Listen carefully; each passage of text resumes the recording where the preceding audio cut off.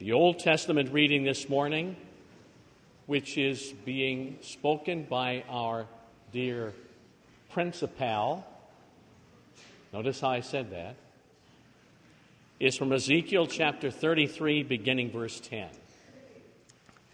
Son of man, say to the house of Israel, this is what you are saying. Our offenses and sins weigh us down, and we are wasting away because of them. How then can we live? Say to them, as surely as I live, declares the sovereign Lord, I take no pleasure in the death of the wicked, but rather that they turn from their ways and live. Turn from your evil ways. Why will you die, O house of Israel? Therefore, Son of man, say to your countrymen, the righteousness of the righteous man will not save him when he disobeys, and the wickedness of the wicked man will not cause him to fall when he turns from it. The righteous man, if he sins, will not be allowed to live because of his former righteousness. If I tell the righteous man that he will surely live, but then he trusts in his righteousness and does evil, none of the righteous things he has done will be remembered. He will die for the evil he has done. Here ends the Old Testament. The epistle is recorded in Romans chapter 4, beginning verse 13. It was not through law that Abraham and his offspring received the promise that he would be heir of the world, but through the righteousness that comes by faith. For if those who live by laws are heirs, faith has no value and the promise is worthless, because law brings wrath. And where there is no law, there is no transgression. Therefore, the promise comes by faith, so that it may be by grace and may be guaranteed to all Abraham's offspring, not only to those who are of the law, but also to those who are of the faith of Abraham. He is the father of us all. As it is written, I have made you a father of many nations. He is our father in the sight of God, in whom he believed, the God who gives life to the dead and calls things that are not as though they were. Against all hope, Abraham in hope believed, and so became the father of many nations, just as it had been said to him, so shall your offspring be. Without weakening in his faith, he faced the fact that his body was as good as dead, since he was about 100 years old, and that Sarah's womb was also dead.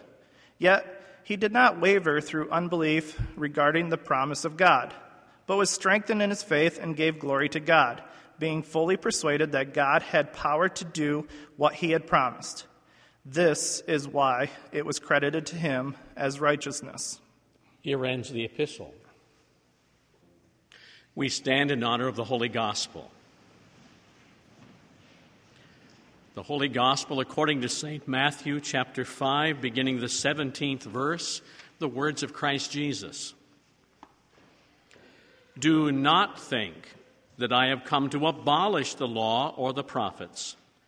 I have not come to abolish them, but to fulfill them. I tell you the truth.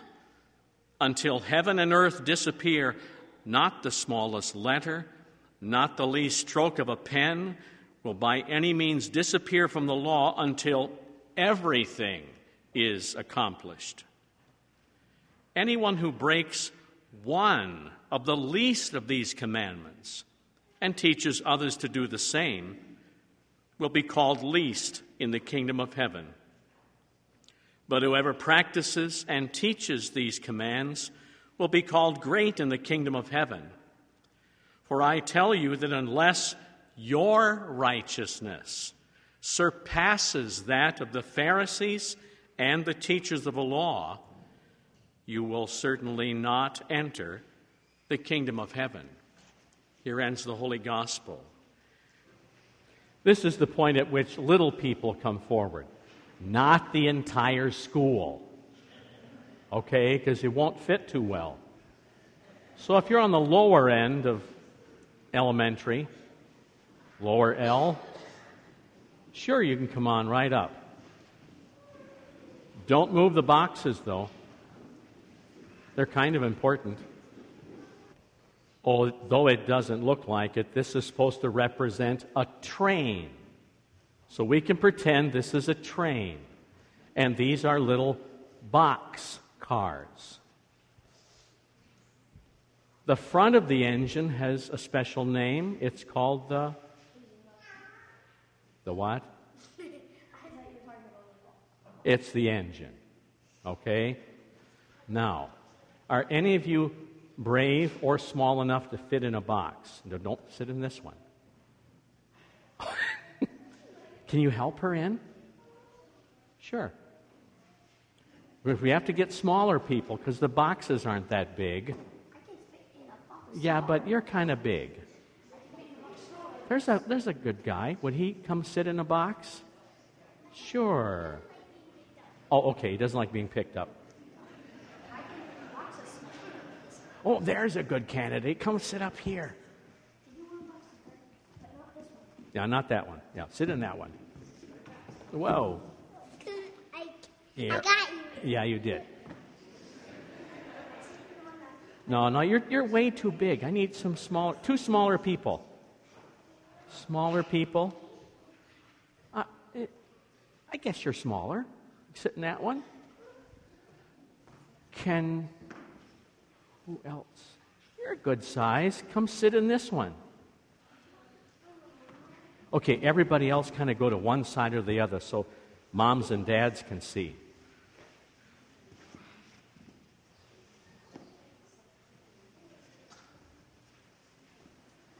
Trains are meant to go places, right?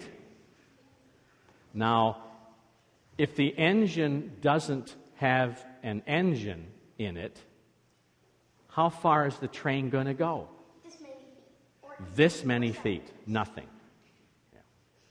The only way that this train of God works is if you have the proper engine. Otherwise, can you guys make it move by yourselves? Not really.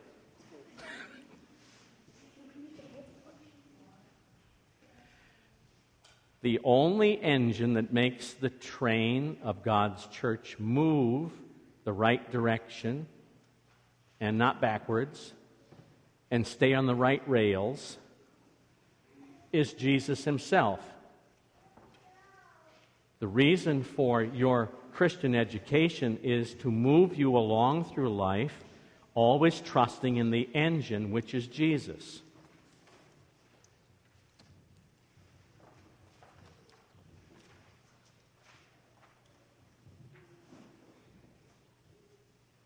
He did everything right.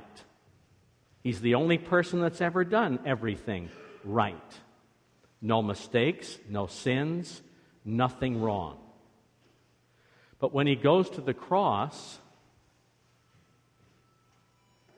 he lays this aside and takes on all of our sins.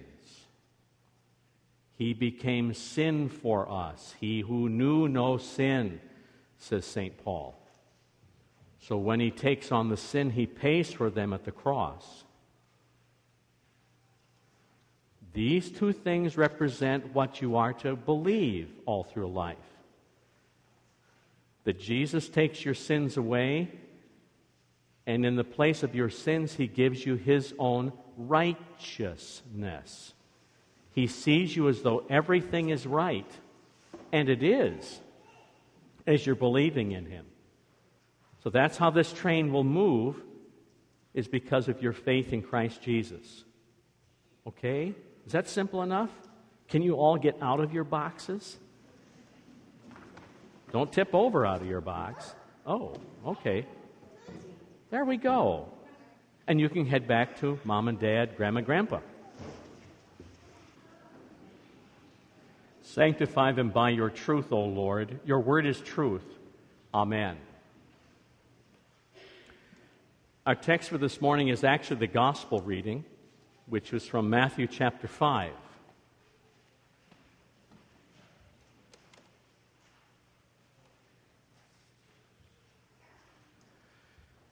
Christian education, Lutheran education, the world thinks it's rather unnecessary.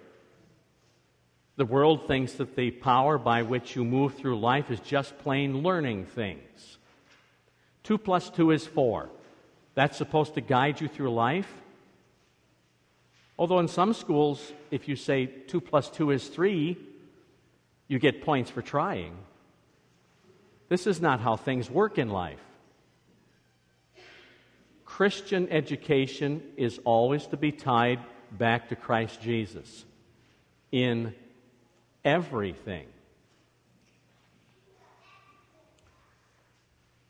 I have a little picture of Jesus here, standing up, telling us things.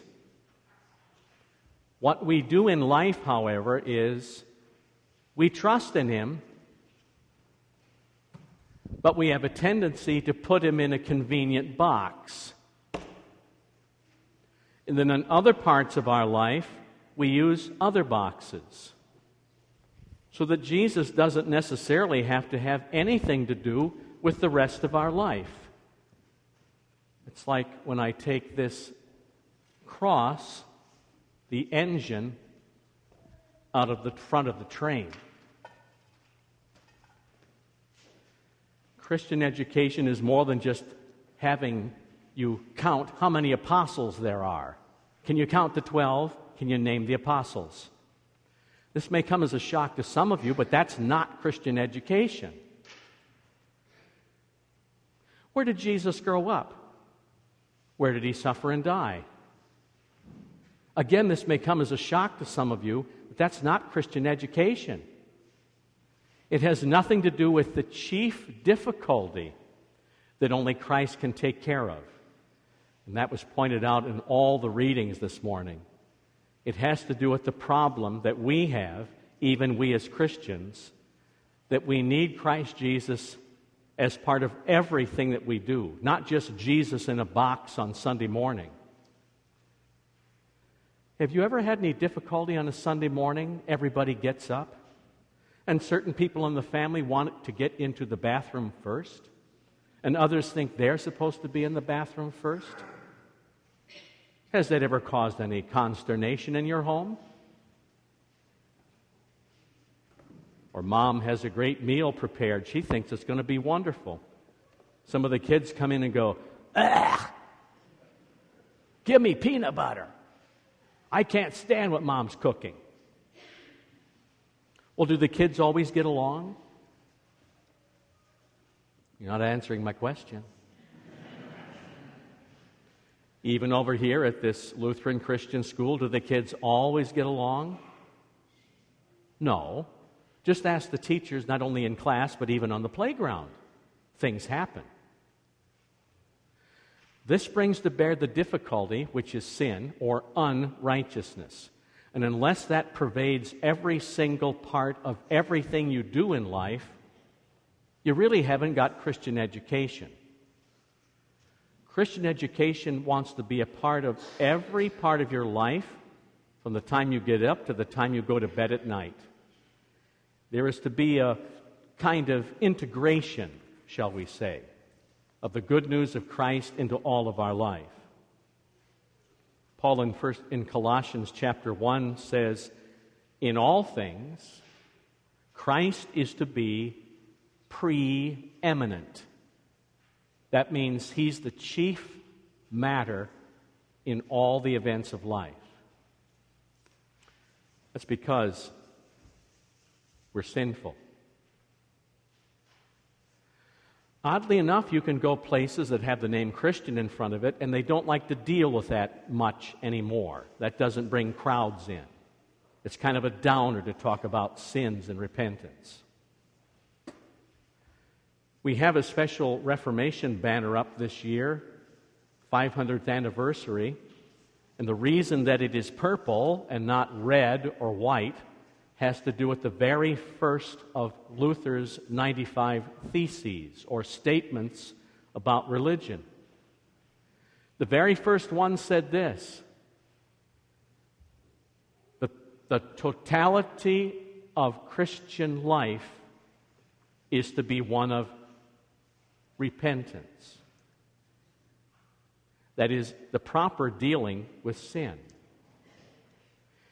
In the Old Testament, Ezekiel was dealing with a notion that if you're good enough, you can go ahead and sin every so often. Because if you've gained enough righteousness by the things you've done, that will somehow carry you past your sins or somehow make up for them.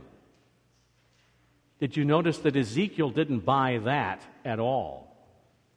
He says the righteousness of the righteous man will not save him when he goes ahead and disobeys. If he sins, and he will not be allowed to live because of his former righteousness. Notice that Christian education is not the accumulation of the notion that you're getting better and better and that you can pay it out once in a while when you sin.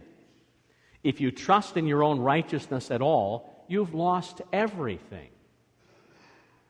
On the other hand, he also says, the wickedness of the wicked man will not cause him to fall. That means fall completely when he turns away from it. Notice there's no hopelessness. When you do recognize your sins and confess them, admitting them first to yourself, to one another, to Christ himself, that's the beginning of a new life. It's St. Paul who talks about the righteousness that comes by faith. Faith in what Christ did, not what we do. Some may be saying, I've heard that before. Well, in this church, you'll hear it again and again and again and again to your dying day because it's what we all need to be hearing.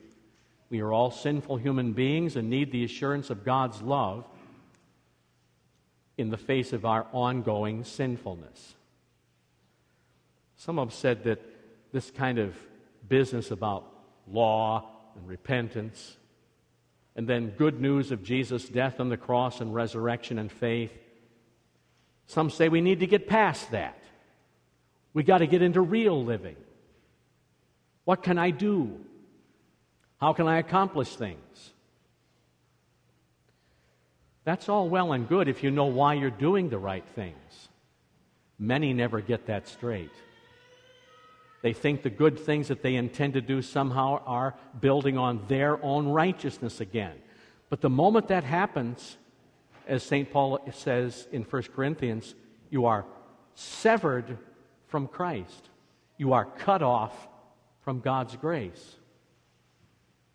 Indeed, Christian education goes over and over on the basics of sin and grace, but then all emphasizes that the reason why you learn to do things, why you learn your math, do your science, gain your skills, is so that in your life, all of it, you begin to see how you may want to do what is good and right.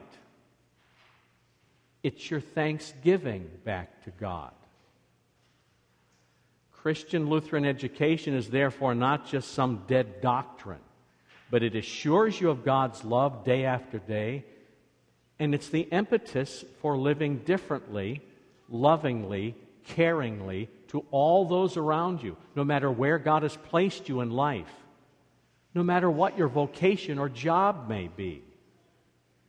That's the practicality which Christian education brings to the child, to the family.